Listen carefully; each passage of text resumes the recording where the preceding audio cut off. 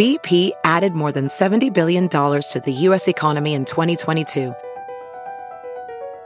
Investments like acquiring America's largest biogas producer, Archaea Energy, and starting up new infrastructure in the Gulf of Mexico.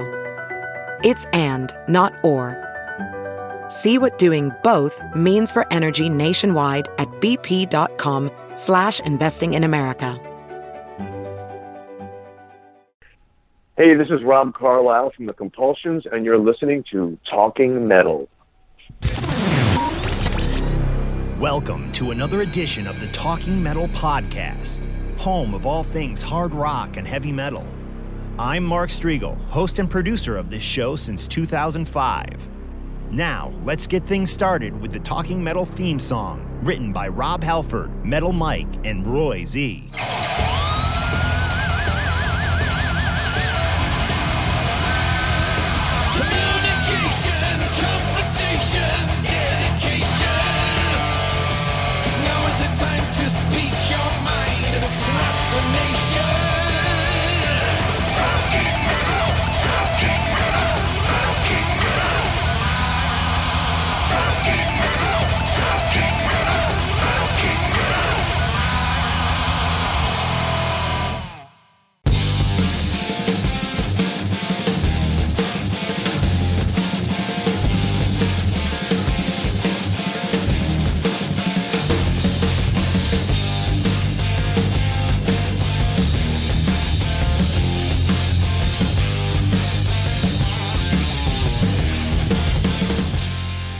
Hey, it's Mark Striegel of Talking Metal, and we are here in West Orange, New Jersey at the Poorhouse.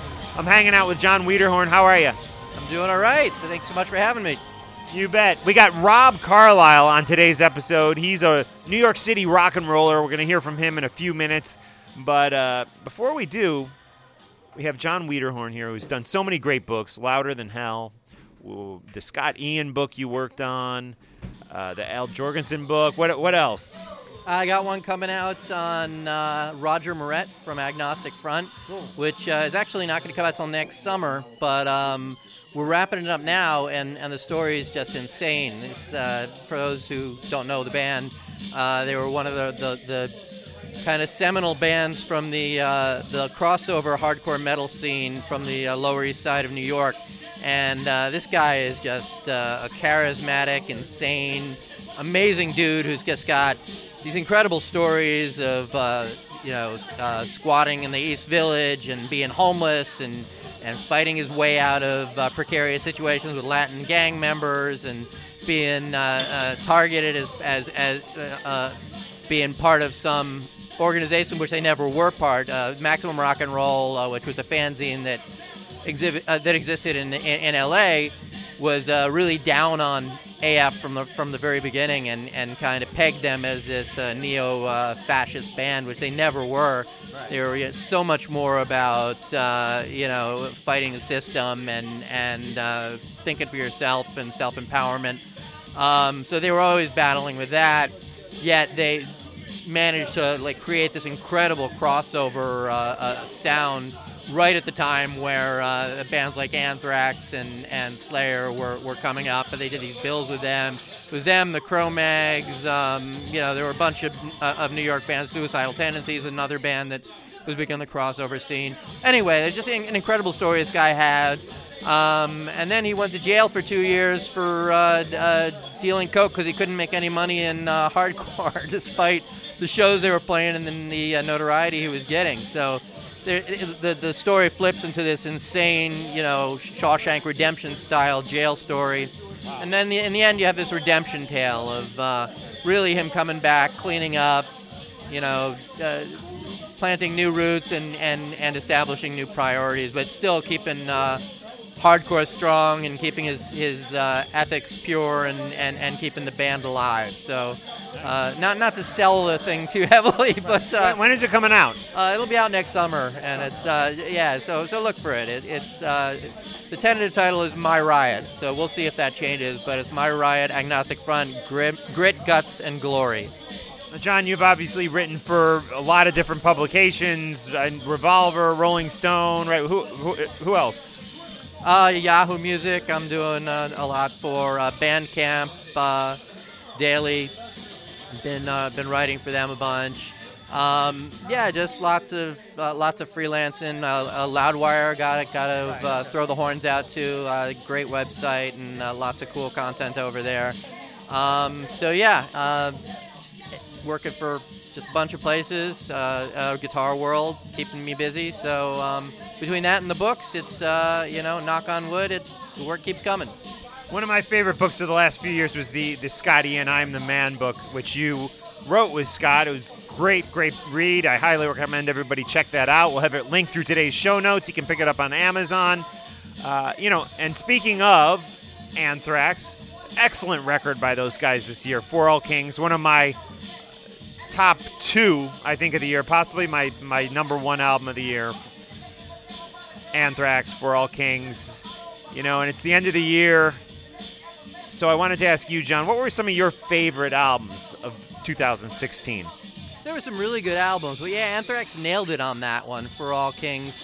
They really came back after worship music, and it was a high bar to reach, but they were totally pumped.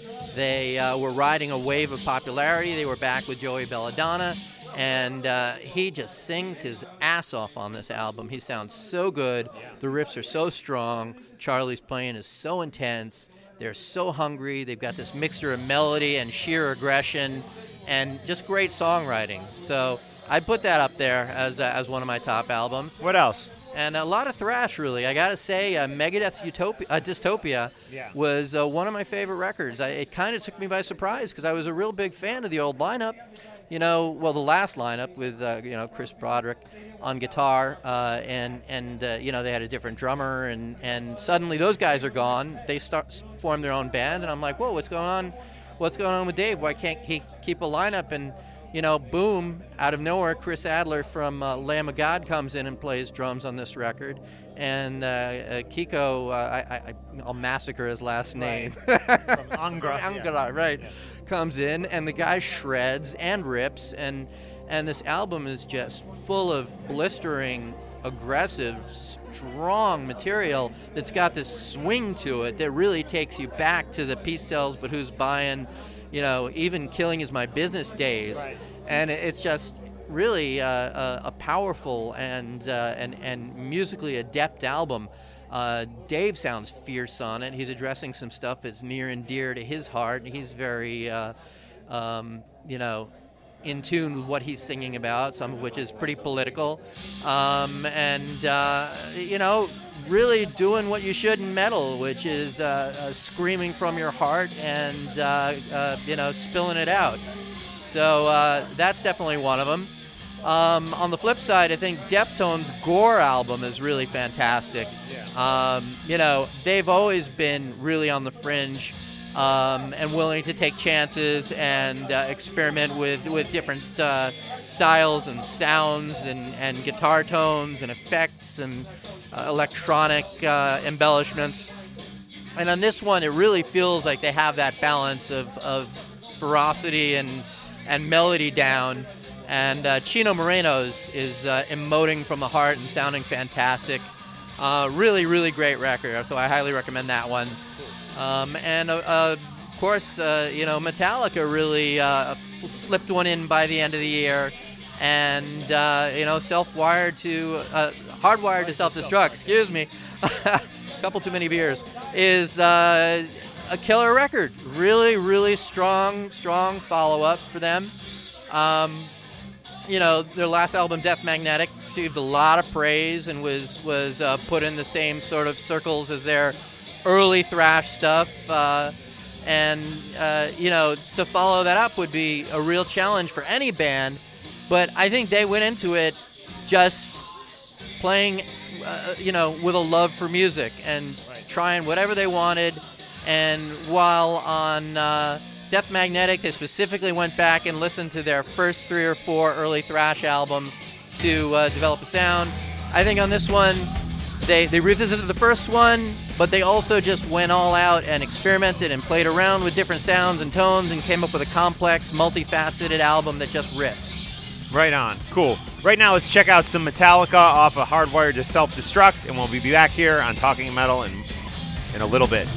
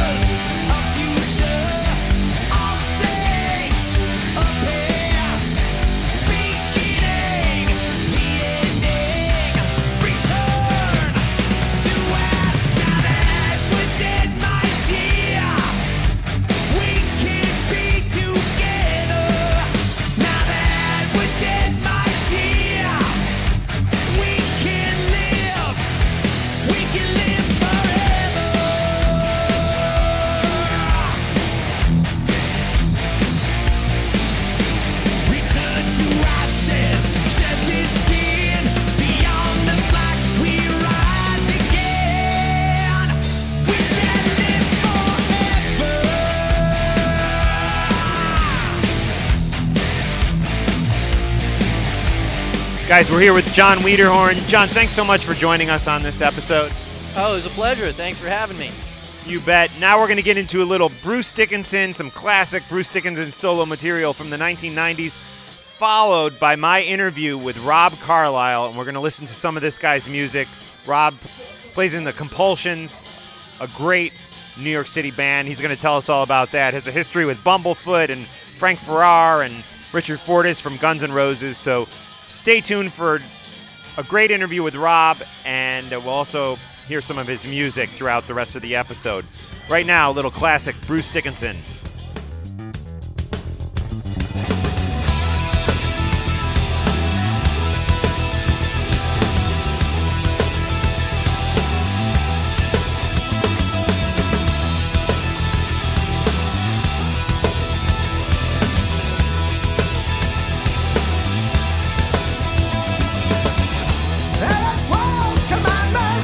There are 12 divisions from the pagans who have mapped the sky.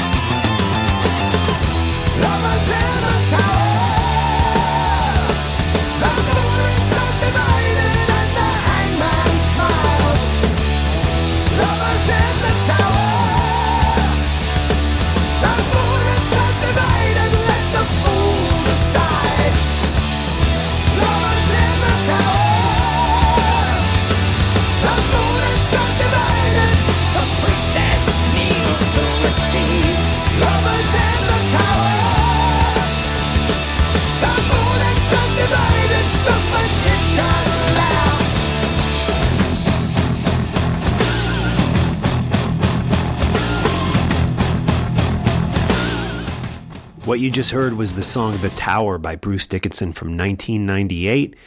And we're going to be getting into a bunch of music by the Compulsions right now. They're a New York City band. I would call them rock and roll. Some of the songs are hard rock. And joining us on the line right now from the Compulsions, Rob Carlyle. How are you, Rob? I'm good, man. Yourself?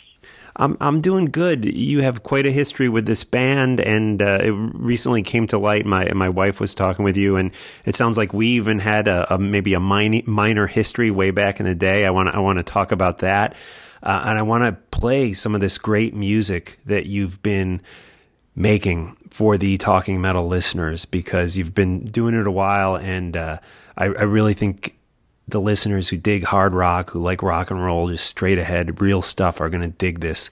So let's start things off with a song, and then we're going to come back and talk to you all about the Compulsions. This is House of Rock on Talking Metal.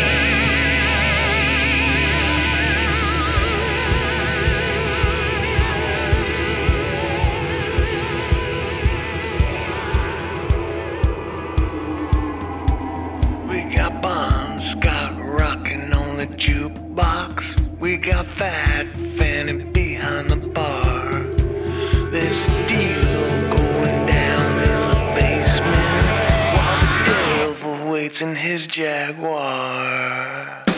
Just another night at the House of Rock, hanging out all night at the House of Rock. Just another night hanging out all night till the morning light at the House of Rock, at the House of Rock, at the House of Rock, at the House of Rock. What you just heard was House of Rock by the Compulsions. Our guest today is Rob from the Compulsions.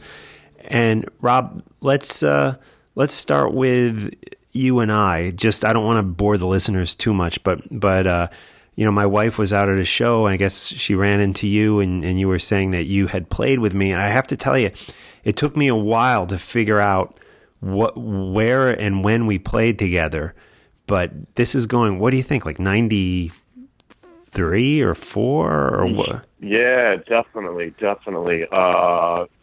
like I guess I'm afraid to say it, but that's over 20 years ago, right? Yeah, it's a while ago.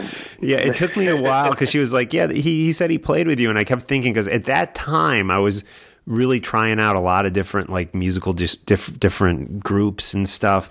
But yeah, there was this guy Gideon, Exactly. And I remember I played. There was a bunch of players like in and out of the band. He kept bringing people in, and I actually remember I left the band. The one thing I do remember is I left the Gideon's band after probably really only playing with him probably under 10 times, I would think, in rehearsal, and we never even played a show. And the bass player left with me, and we went and formed another band. So I'm not sure. You said that we only played once or twice together with Gideon. Is that right? That's the way I remember it. Yeah. Yeah, we did it once or twice. It was I think it was at Ultrasound. Right. Yeah, that makes sense. It was literally my first time ever in any kind of band-like situation. Wow. You know, at first time ever in a rehearsal studio. My first time ever trying to make a go at this whole thing. And like you said, Gideon had pulled us all together, and from what I remember, we just, banged out a few covers. As memory serves me correctly, we did No More Mr. Nice Guy. Wow. We did Strutter, and I think we did either Bitch or Heartbreaker by the Stones. I don't remember which one. Yeah. But I was super green. I had no idea what I was doing. Some good songs. Yeah, totally. And that's kind of how it started for me. So Wow. yeah, we ended up. I only did about 2 times with you guys, and then I guess we all went our separate ways eventually. Yeah, it's interesting because now that you mentioned those songs, I vaguely remember playing those songs, and the one thing with that situation with Gideon is I wanted to play guitar because I'm a guitar player, and he didn't want a singer who played guitar, and that may have been one of the reasons I didn't really stick with him all that long. But interesting how paths cross, and here we are again, like you said, over 20 years later. But enough of that. I mean, the Compulsions, you guys have such a just crazy history. You've had members of Guns N' Roses in the band, members of Hanoi Rocks in the band. I think that there's some real exciting stuff to talk about as far as your history goes. But let's start off with what's going on right now. You are in the studio, I guess I would say, with a friend of the show, Bumblefoot, a great guitar player who has just an amazing history himself, of course, including Guns N' Roses. A, what are you working on with Bumblefoot? And B, how did you get to know him? I've been in and out of the studio the past few weeks, actually all year, but definitely been a bit more busy in recent times. What we're working on is a lot of material. I'm not really sure what we're making here, if it's a full-length album or a double album, or am I just going to put out one single a month for a year and a half? I'm not really sure yet. I guess I'll know when we get to the end. How did I get to know him? He'd been to a few Compulsion shows when I had the, I guess let's call it the Frank Ferrer, Richard Fortas, Sammy Yaffa version of the band. Right. I know Bumble came to a couple of shows. I met him backstage at a GNR show in Italy, if I remember. Wow. Maybe I met him at the New York show. I'm not sure. And just to be quite honest, not working with Richard anymore. We definitely, had a falling out or whatever you want to call it. And I was looking around for another guitar player, and I was like, you know what? Who's somebody that's like super badass? Number one, music always comes first, but what's a name that would like raise eyebrows? And Bumblefoot definitely fits that bill. And so I reached out to him. Frank gave me his contact information. And, as you know, he's, perfect gentleman, sick player, and it's been working out great. Cool, very cool. Well, I want to check out some of the music you're doing with him, but before we do that, the Dirty Fun album, which was a very strong album, came out back in 2015, really not that long ago. I mean, last year. Probably It was, a year and a half ago, probably almost 2 years, probably in February, I think. And that album, again, had quite a lineup. Yourself, but also Frank Ferrer, Richard Fortas, Sammy Yaffa, who Sammy, of course, was with Jet Boy and Hanoi Rocks. And I mean, the list just goes on and on with him. But how did you end up on that record? I want to talk about what happened to that lineup. But first off, how did you end up with those guys in the band? And when did they join the band? Well, to be fair, join the band, they would probably scoff at those words because, to be perfectly honest, they're session musicians. So, Sammy included? Yeah. I mean, they, if you have the money, they'll show up. They'll learn your material. They'll play it amazingly. So I am, for better or worse, I am the Compulsions thus far. Okay. So and by the way, I would have loved to make it be a real band. And they know that. It's just not something that they were interested in at the time.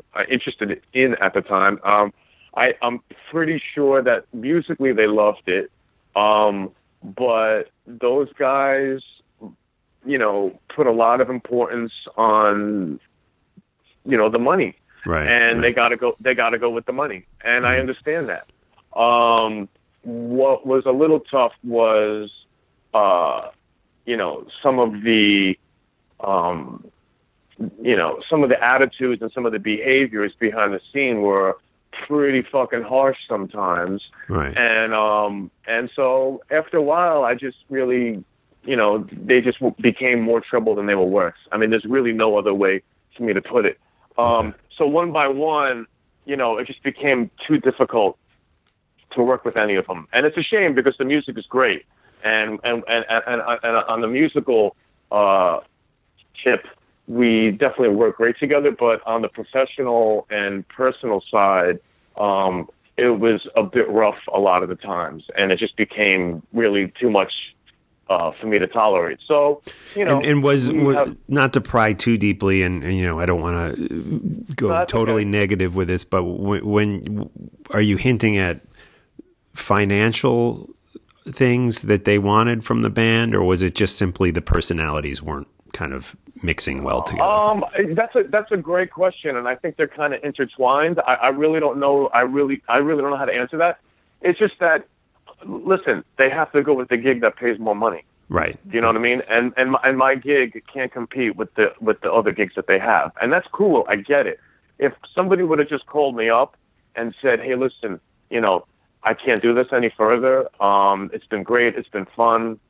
I know what you're wanting, and I know what you're expecting, but I can't deliver that." If we would have ever had a conversation like that, that would have been cool. But to be quite honest with you, we never had any conversations. Right. We never talked on the phone. And if we did, it was years ago. All conversations were via text and email, and it's not easy to run a band like that. Yeah. So I just couldn't take it anymore, and I really felt like, I pretty much know most of their musical history, their careers, what they've done. I don't think they hold a candle to what we've done, and cool. and I think it was just kind of squandered. I think the way the whole thing went down was really unfortunate, and it was one by one. It wasn't like one fell swoop. I decided to replace everybody. It was like each dude made it a little more difficult at different times, and it just wasn't something that I wanted to deal with anymore. Right. So when you say financial, it's just that no, I treated them great financially from my perspective. I mean, right. I don't think any independent artist that's ever hired them ever treated them as well as I did financially. It's just that I can't compete with the other acts that they're also a part of. There's just no way. I mean, Right. First of all, Guns N' Roses is one of the biggest bands in the world right now. I can't compete with that paycheck. Right. But if we just would have had a conversation about it, like adults or like men, then I probably wouldn't feel as bent about it as I do now. But I'm moving forward. I have a whole new, lineup of guys that I'm working on pulling together, and hopefully the guys that are on the majority of this new album will be, I could continue working with in the future, but that remains to be seen. Right. Can you tell us who you're working with besides Bumblefoot on the stuff? Or is it too early? One guy no, that's fine. On bass, I've, after Sammy basically moved out of the country, so that made it really, really hard to continue working with him. So I went and got this guy, Alec Morton, who I was always a fan of. He used to play in Raging Slab back in the day. Yep. And so he's been working out great. Bumble is on a bunch of the new tracks, and then as far as drums, that one thing I don't want to reveal just yet. Okay. I haven't officially started working with that dude, but I have high hopes. I've been a fan of him for a while. Like I've alluded to, I had a lot of problems with Frank over the years, and during those times, I did reach out to this particular drummer to perhaps come in and save the day. Right. And then it ended up being that we ironed stuff out, and I didn't go with them. But this time around, we're definitely set up to go in and record. Right. Okay. Cool. Well, it's a good tease. Yeah. And we're very friendly with Frank here on Talking Metal, and we respect what he does so much, and we think he sounded great with the Compulsions. So all that is totally. Yeah. So I just wanted like I said before, I think that the whole Compulsions thing, the beauty of that whole thing was completely squandered and taken for granted and looked down upon at the time. I don't know how everybody feels about it now, but at the time it was pretty grim from where I'm coming from. Wow. Okay. All right. Well, I got you. I mean, this is a perfect segue into a song which I think goes back to about 2011. Correct me if I'm wrong. The song is "Hired Gun." Any backstory we should know about this actual song? There's a lot of backstory to that song. I mean, one thing I love about songwriting is, to me, it's got to have a great title. Like, I want the listener to look at the list of songs and be like, I have to press play on that. I want to know how they're going to pay that off. And look, I don't live in a bubble. I know how people have, referred to the Guns N' Roses guys. And so I thought it'd be really cool and really funny to write a song called "Hired Gun." And to their credit, they all went along with the joke. Right. And when you press play on the song, it actually has nothing to do with that whole thing. I kind of wrote it as for me, it was like the Compulsions homage to all things Bon Scott era AC/DC.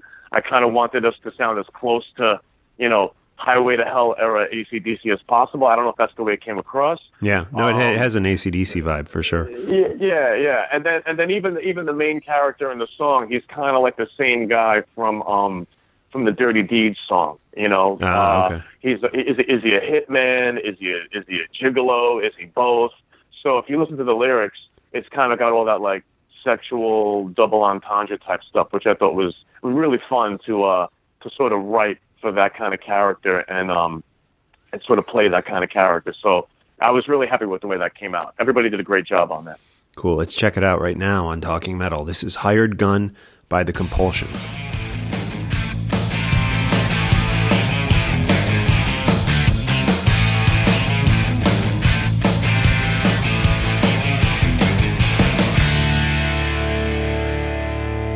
Hey there, sugar mama. So you need to be done. You got a dirty little secret, a sticky situation. Well, I'm a real sharpshooter. I'm a real sure shot. Got a pocket full of bullets, and my barrel's red hot. You can call me in the morning. You can call me in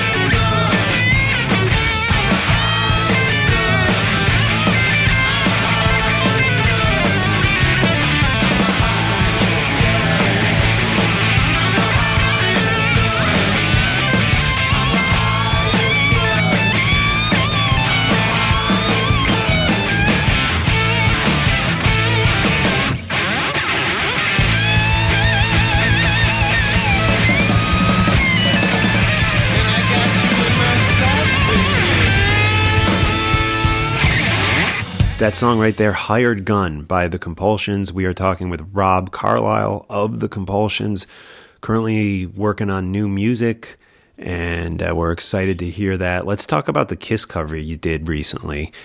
Tell us what it is and a little bit of the backstory. We did a cover of Shock Me, and that it kind of is related to a few releases prior. We did a cover of Cocaine, which most people know the Eric Clapton version. It was actually written by a guy named J.J. Cale. Right, an old blues song, right?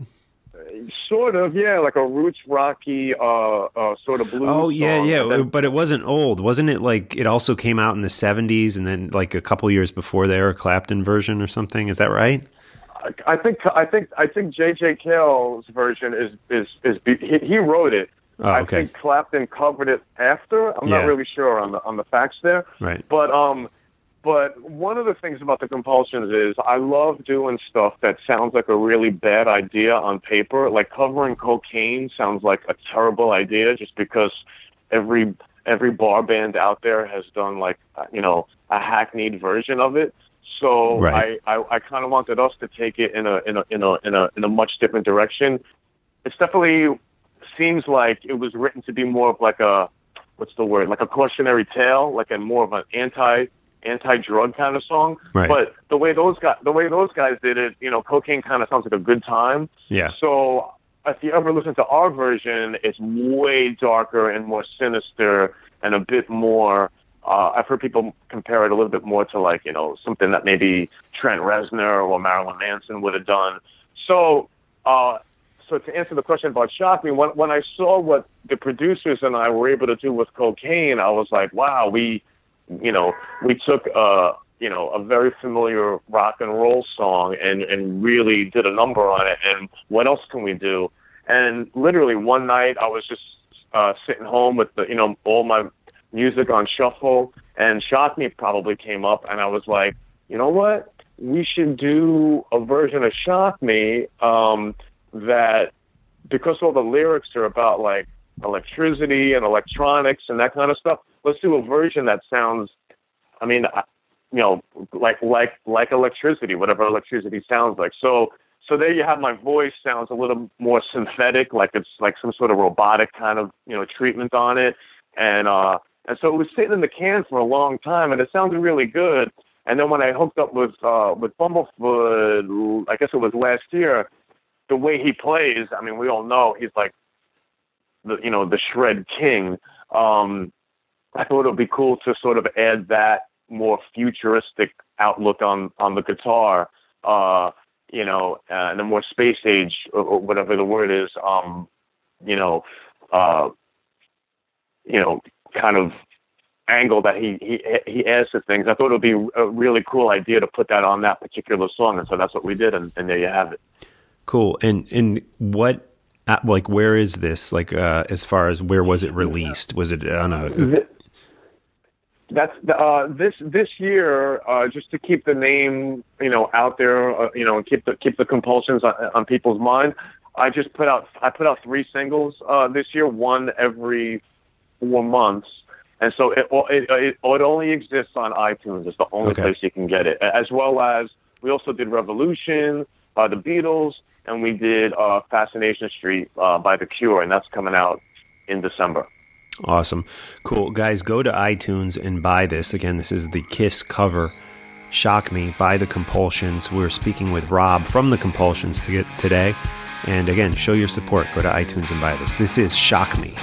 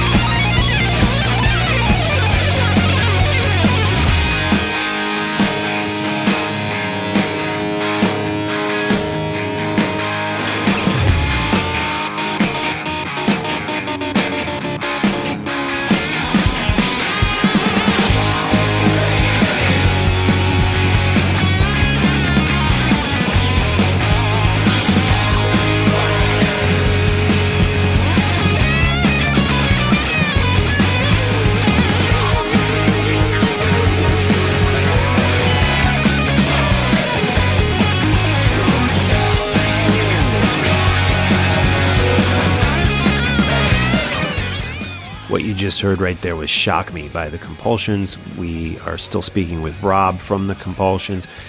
Rob, your music is very diverse. You have a song like that, a song like Evil Bastard, which has this, which I want to play later, which just has some just amazing vocal parts and just great songwriting. I've heard some of this stuff more mellow, some of it more harder. You're a very diverse artist. What type of stuff do you like to listen to? I'm guessing you listen to a lot of different styles of music.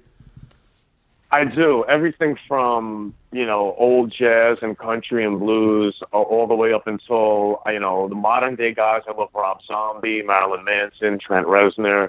So it really runs the gamut from, Duke Ellington all the way up to the best of today's stuff. But the band that I think, is really the band that I sort of base a lot of the Compulsion stuff on is it's definitely the Rolling Stones. Sure. And one thing I always loved about the Stones is, they could go and take any genre, whether it be punk or country or reggae, and they would put their own spin on it. And so I just kind of wanted to take that same concept and apply it to my band. And so that's why you'll hear, if you go back and dig deep into the catalog, there's an Irish jig on there, but there's also, this funk kind of, metallic kind of funk thing that we're about to play, or there's, whatever. We just do, whatever kind of is in my crazy head, and we seem to find a way to pull it off. Cool, very cool. And I wanted to also ask you about the rock scene in New York. Obviously, you've been a part of it for some time now, and a lot of the clubs I used to play are just long gone. Don Hill's, the Continental.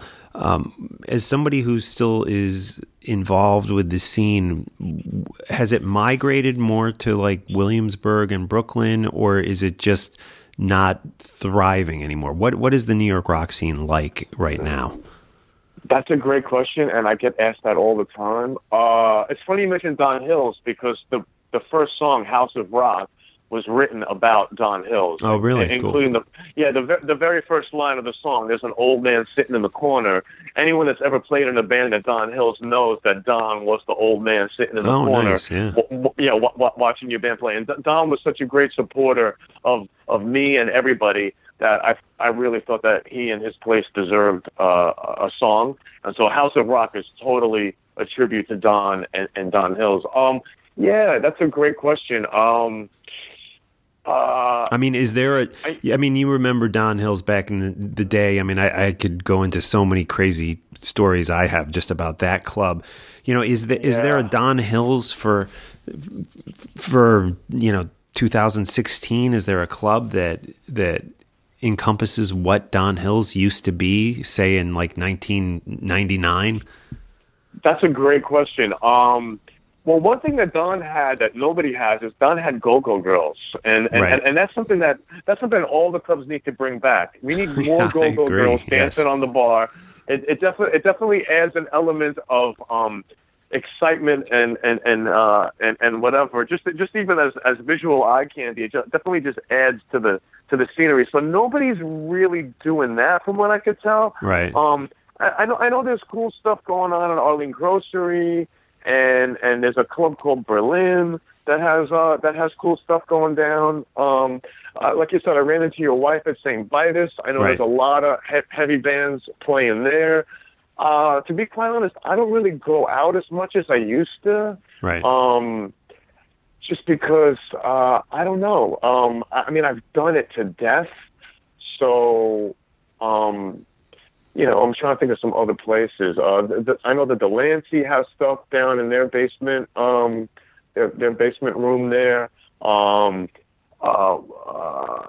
What's that place that Nicky Camp is running now? Blackthorn. Oh yeah, out in Queens. Yeah. Blackthorn. Yeah. It has a number, I think, attached to it. I can't remember. Yeah, I know. He's gonna kill me. He's gonna kill me for not knowing the name. But sorry, man. There's a few things, but that holy trinity of, from when I sort of came up, which was, actually it was four places. It was Don's and Continental and Coney Island High and CBGB. Right. That was sort of it. The Mercury Lounge is another place that people go.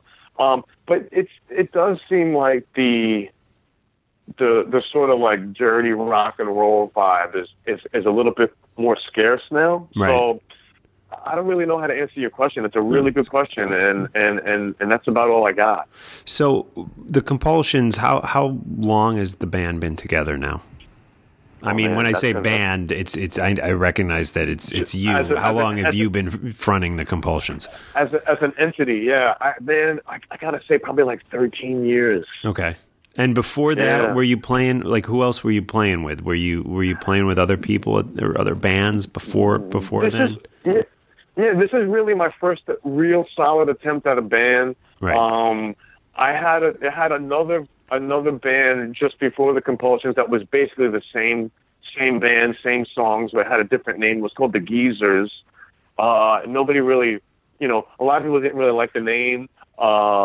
So I kind of just changed it. We had a lineup change, and I changed it to the Compulsions, but it's basically the same idea, same style of music. I've just kept at it all these years. So yeah, no, this is really the only thing I've ever done. Cool. Right now, this is a great rock and roll song right here with some great vocals on it.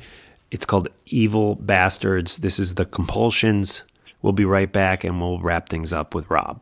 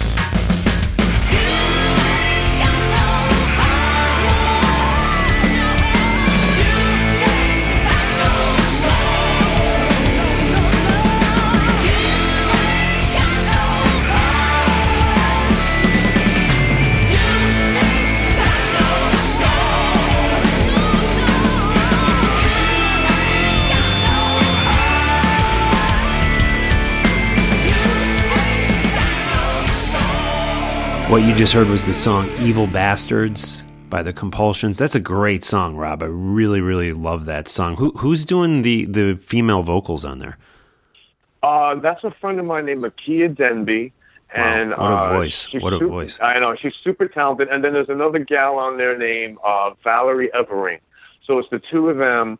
And, yeah, they just wailed on that. And I think we like doubled them up. So it kind of, instead of sounding like two girls, it sounds more like four girls. Right, nice. But yeah, so it's them, and they both just killed it. I mean, the day that we recorded that, I had chills, going up and down my arms. They just nailed it.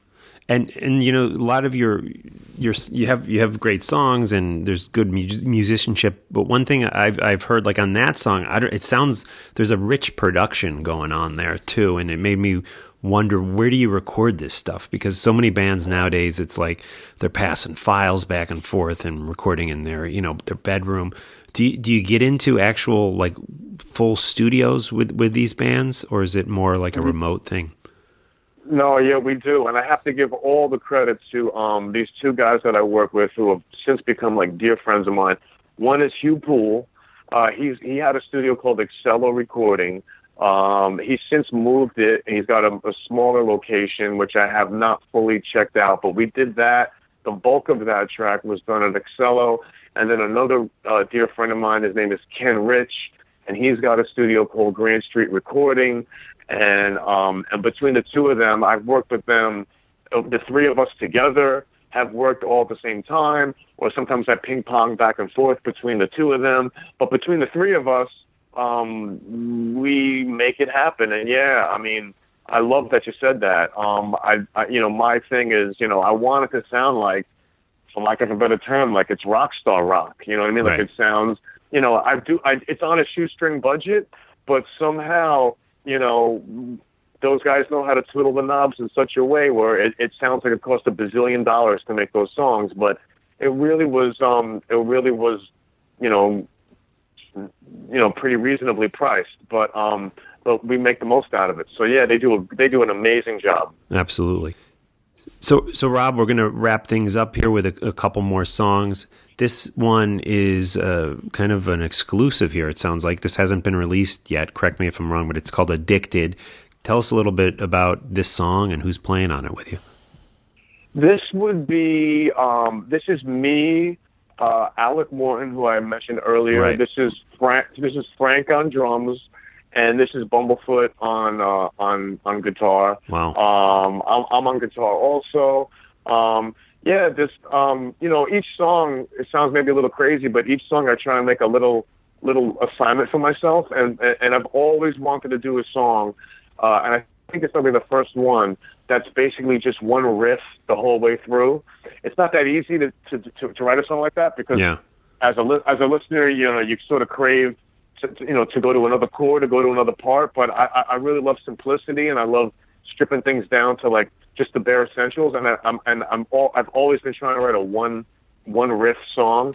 And this doesn't sound like it's one riff, but it actually, if you strip everything away, the band builds it up and breaks it down in such a way that we sort of disguise the fact that it's just really riffing on the A chord, and that's all we're doing. We're just riffing on the A chord, and I just came up with these lyrics, and I'm real happy with the way this one came out. Everybody did a great job on this one too.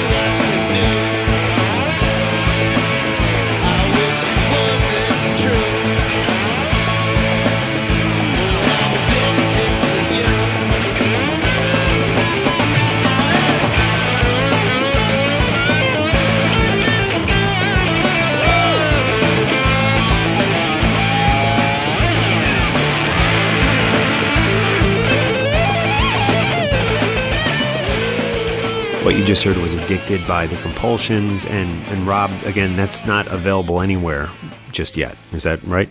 No, that's exactly right. Yeah, that'll be coming out hopefully next year. Cool. Looking forward to it. And do you get out on the road much with the band, or is that financially difficult? You know what? I would love to do that. That's obviously the goal. We play out in New York mostly. I was able last year. I did get the band out to the Viper Room in LA. That was the last show that I played with Fortis because we were just not getting along. Right. And I knew it wasn't in the cards to keep going any further. And so after that show, I just had to reassess and think about what I was going to do. And so, no, I would love to play out more.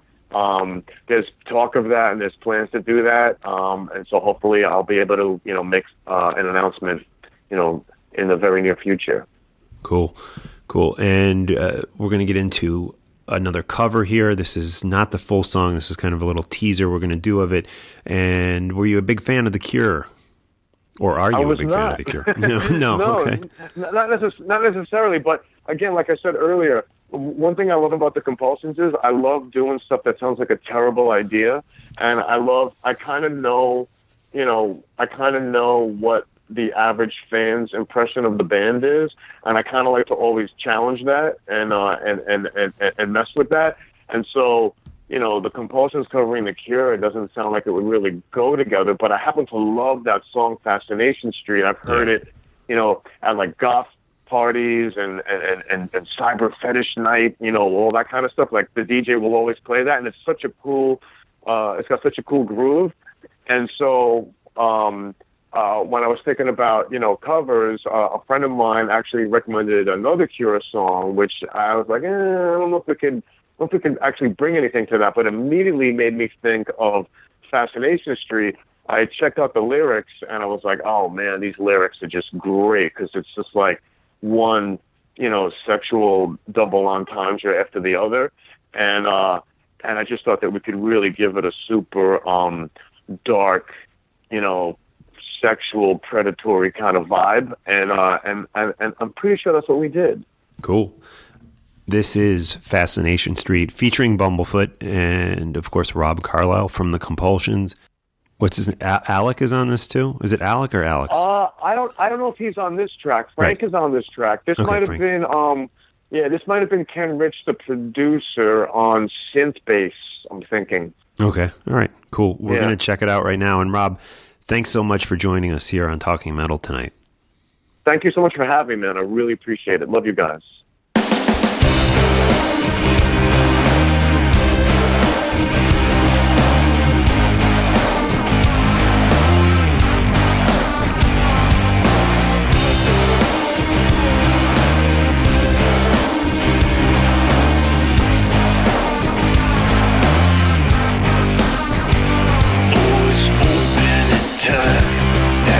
Fascination Street, so let's cut the conversation and get out for a bit, 'cause I feel it all fading and paling, and I'm begging to drag it down with me, to kick the last nail in. Yeah, I like you in that, like I like you to scream, but if you open your mouth, then I can't be responsible for quite what goes in, or to care what comes out.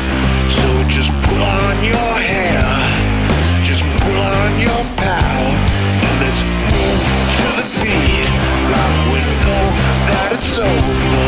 If you slip going under, slip over my shoulder.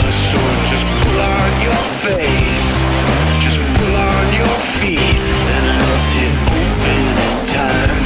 Down on Fascination Street.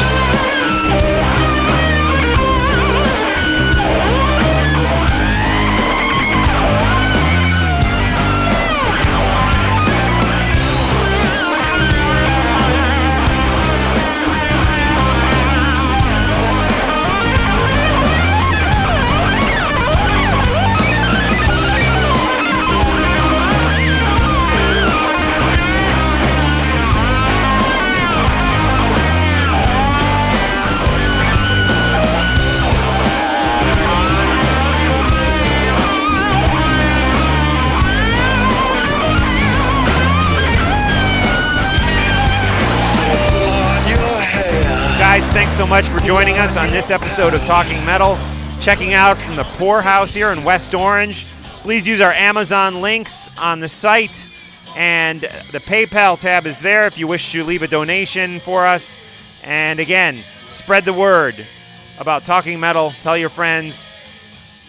Connect with us on Twitter, Instagram, all the social media platforms. We're there. All right, guys, we'll talk to you next time.